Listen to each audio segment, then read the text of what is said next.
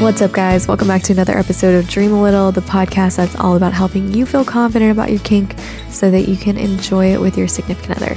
I'm your host, Lo. Thank you so much for listening. Today is a continuation of my Q&A with Chan, so if you missed part 1, definitely scroll back to episode number 147 and get the full backstory.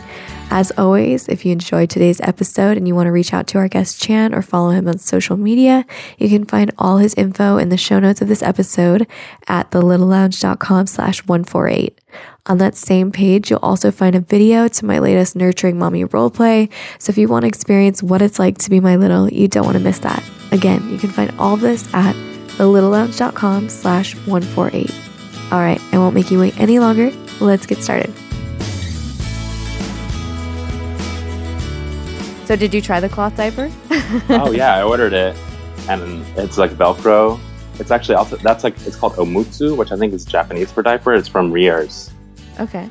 Which Rears is like the California-based one that I think most people know from like Rears Safari and things like that. Right. But they have this one, and it's one of those things that seems expensive at first until you realize it's a lot cheaper than buying expensive disposables all the time. Yeah.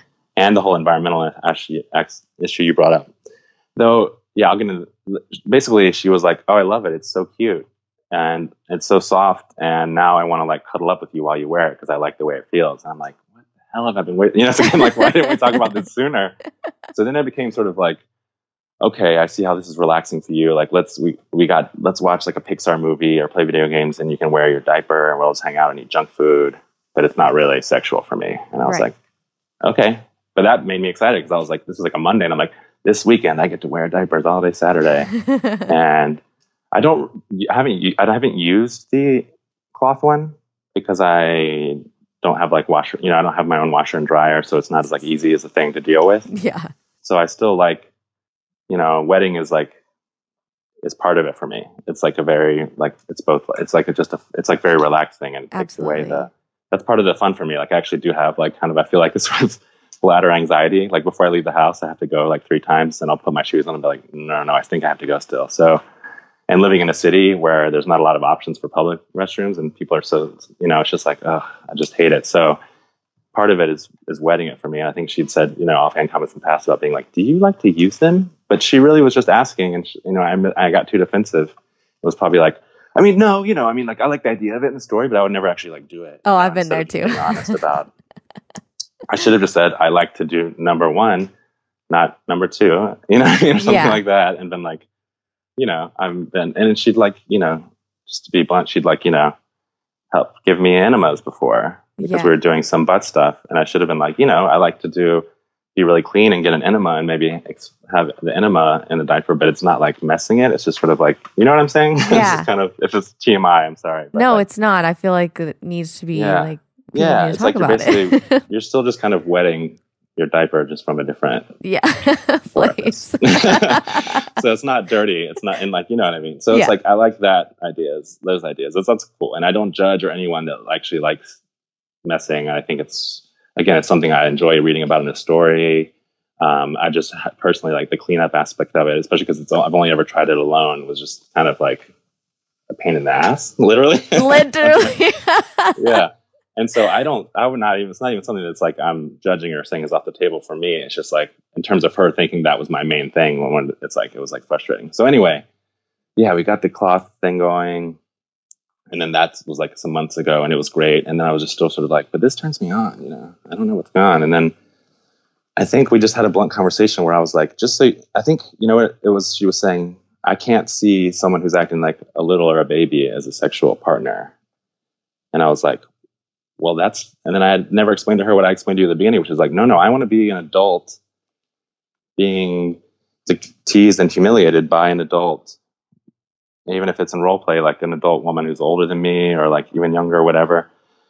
I don't want to ever I'm not going to go into baby space and do little talk and pretend to be a baby unless you're like forcing me to as a punishment. I want it to be like this whole thing I mentioned earlier. And she was like, oh, that's cool. I like that. And I was like, why has it been like 4 years since I told you, and now I've just finally gotten to this point. You know what I mean? She's like, I like spanking you. I like telling you what to do. I like, putting stuff in your butt. Like, I can use this. And I was like, oh my God. So it's just like, I don't know what to say. I'm an idiot No, I feel like but we assume that our partners know as much as we do about this kind of stuff. But it's like when it's not your kink, you don't really understand it, and you need someone to kind of break it down for you very specifically like that, you know? Yeah.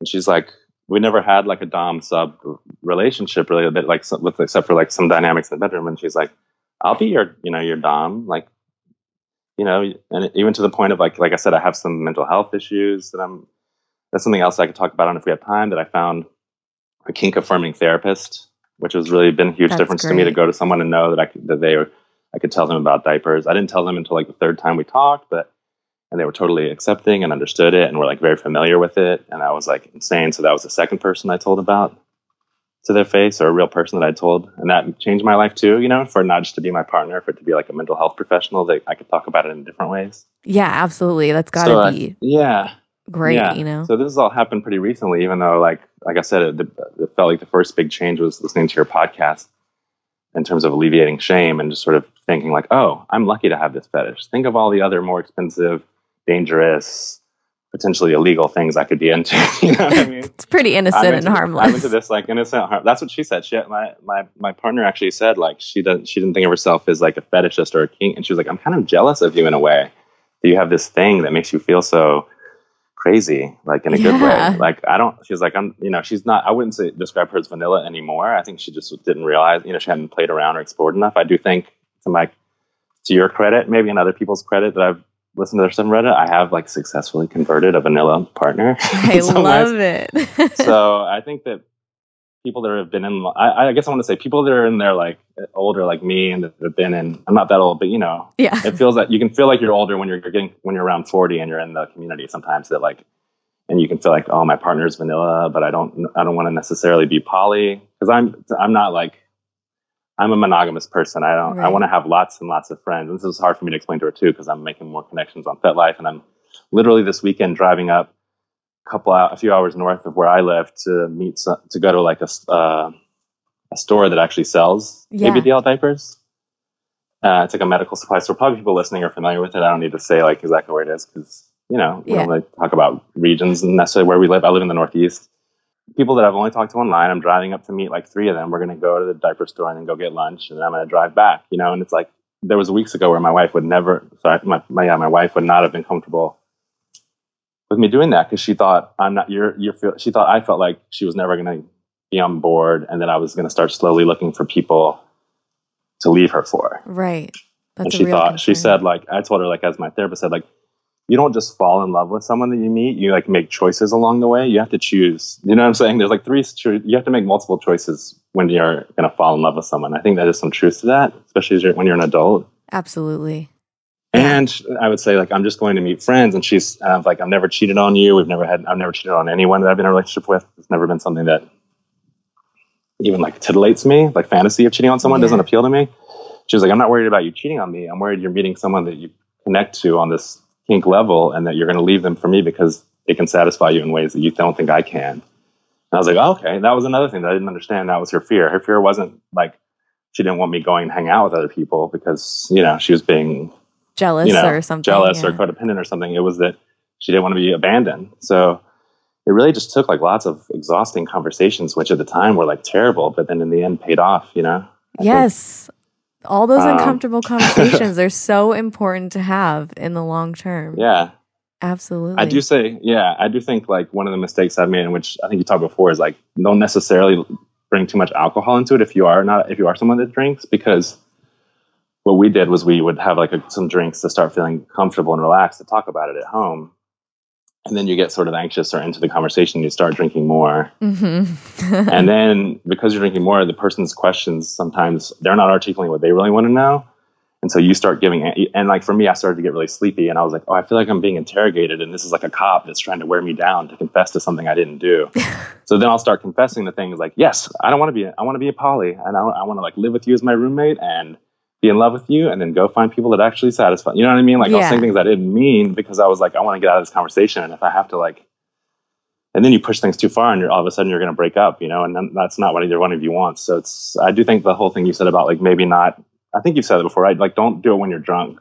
maybe. Yes, 100%. I have definitely said that because you're right. You say things, you're not in the right headspace to really get your point across, and you'd say things you normally wouldn't. Yeah. And then you don't even necessarily remember some of the things you said on the other day. And it's like, but don't you? And then like a week later, they're like, do you remember when you said that you didn't think you could ever be in a monogamous relationship with me? I was like, nope. I didn't. They're like, do you mean that? I'm like, no, not at all. So it's like, yeah, I think it's just like, I don't know. Yeah, I'm saying if you've been in a relationship for a long time and you really love this person, you have this foundation, and in your mind, you're like, everything else is so good, but I don't feel like I'm satisfied. Really have that conversation about like how you want to have your needs met, and have that conversation if they are comfortable with you going to like munches and meeting people and doing sort of play parties or events with other people. If they're comfortable with you going to like CapCon, and where the line is for what they want you to do at those events.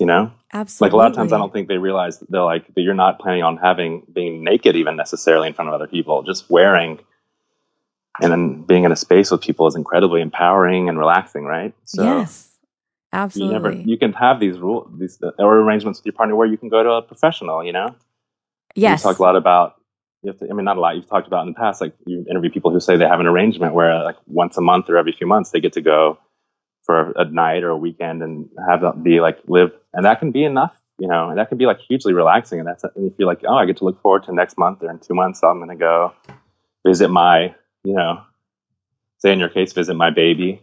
Yeah. Or I'm going to go visit my dominatrix, the professional that I like trust. Or I'm going to go visit my platonic friends who are a couple, and we're not going to do anything quote unquote sexual. It's sexual for me because I'm turned on by wearing a diaper, but I'm not going to like sleep with them. It's just fun to talk and hang out with people that you don't have to be ashamed about yourself and secretive about. And I think that's sort of one of the best things about the internet is being able to meet people and connect with people. I love that. And I love that it doesn't have to be so like black and white. It doesn't need to be, I'm having sex with other people and we're doing all these things and, wearing and like, there's stuff that you can do that's in between, that's light, that's just friendly. And there is something liberating about just being able to hang out with another person in person who knows what you like and you're friends and you can talk about things and relate about it, Yeah.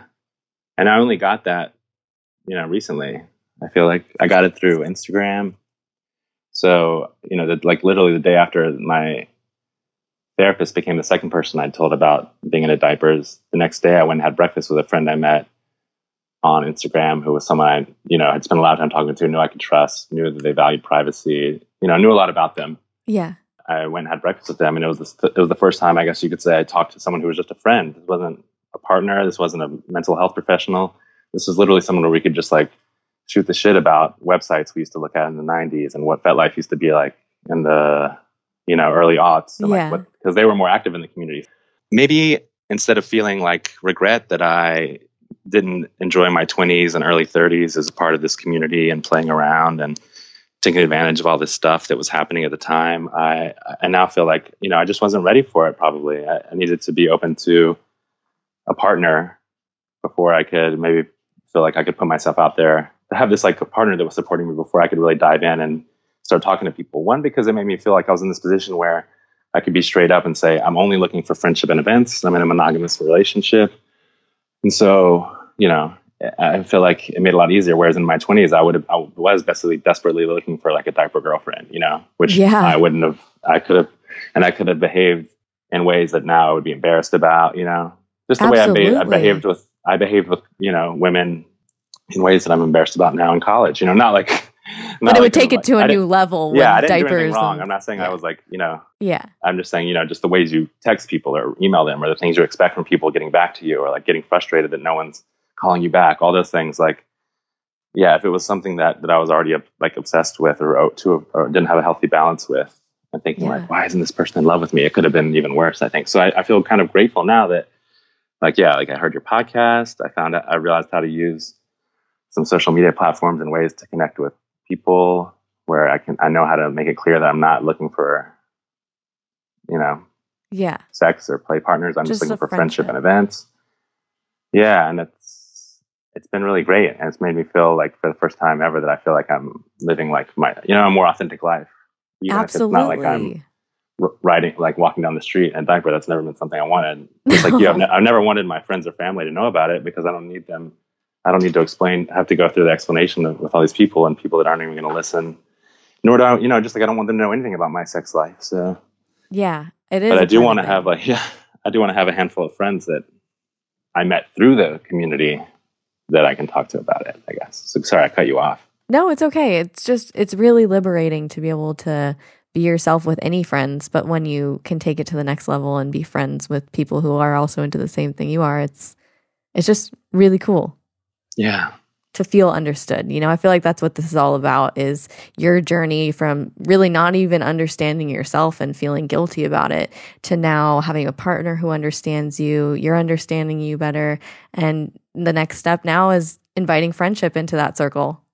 Yeah, exactly. I love it so much. And it's nice, I think. Yeah. Go ahead.